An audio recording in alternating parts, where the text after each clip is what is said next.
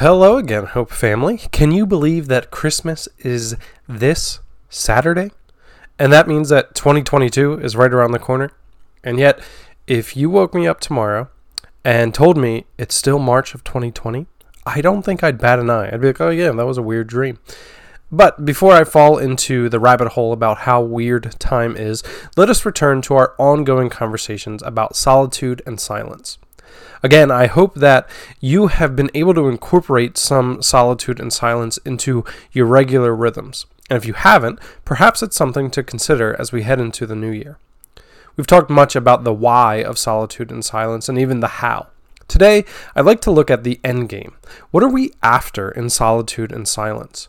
In secular meditation, the goal is often a Zen-like state of nothingness, to just completely empty the mind for the sake of peace.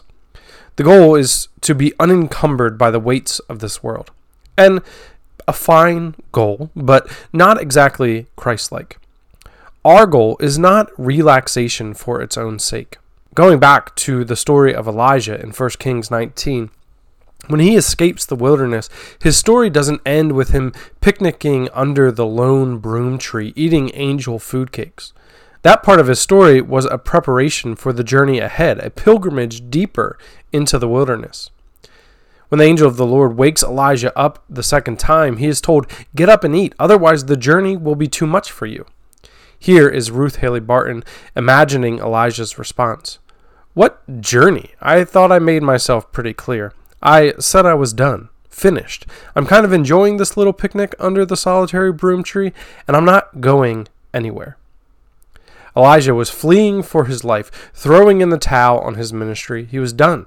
And this silence and solitude, it was a nice change of pace. An angel to feed him, a tree to shade him, and no queens to kill him. What more could a prophet ask for? Whether you came to solitude and silence out of desperation, like Elijah, or simply because I told you to, whether you find it easy and relaxing, or it's been difficult to step into, the ends are not the means.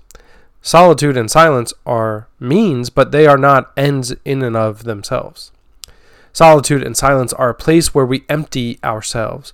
We bring gratitude, grief, stress, our desires and goals, all that is within us, and we leave it at the foot of Christ. There is a sacrificial nature to it all. It is a form of dying to ourselves, but it is not punitive or sadistic. We are not punishing ourselves. Instead, we are submitting ourselves to the perfect will of a loving Father. We are, in the words of Paul to the church in Philippi, putting on the mind of Christ, who emptied himself. We are not emptied for God to lord it over us. We are emptied so that we may be filled with that which is truly life-giving. Again, Paul says, this time to the church in Rome, "Now if we died with Christ, we believe we will also live with him, so that we may too walk in newness of life." Our emptying feels like sacrifice because of our ego, but it is truly a gift. It opens us up to receive that which we could never achieve. After Elijah gets up and moves on, he is brought to Mount Horeb to hear from God. Mount Horeb is often known by another name, Mount Sinai. This is where God met Moses in the burning bush and then again after the Exodus. Mount Horeb is surrounded by desert, actually like 5 deserts. The desert of Sinai, the desert of Zin, the desert of Shur, the desert of Paran, and the eastern desert. We're told that Elijah traveled 40 days and 40 nights through the desert to get to a cave on Mount Sinai. There's a lot going on here that we could dig into, but I like what Christian author and therapist Dan Allender writes in The Healing Path. He says that our spiritual journey must lead through the desert, or else our healing will be the product of our own will and wisdom. It is in the poverty of the desert that we see clearly our attachments to the trinkets and baubles we cling to for security and pleasure. The desert shatters the soul's arrogance and leaves body and soul crying out in thirst and hunger. In the desert, we trust God or die. You may feel like you are in the midst of a desert. But as we approach Christmas, we are reminded that the waiting is not wasted. The desert leads to the mountain, and the emptying is fulfilling. Silence and solitude are our entryway into the desert, and God may call us further in, but God is waiting to meet us there.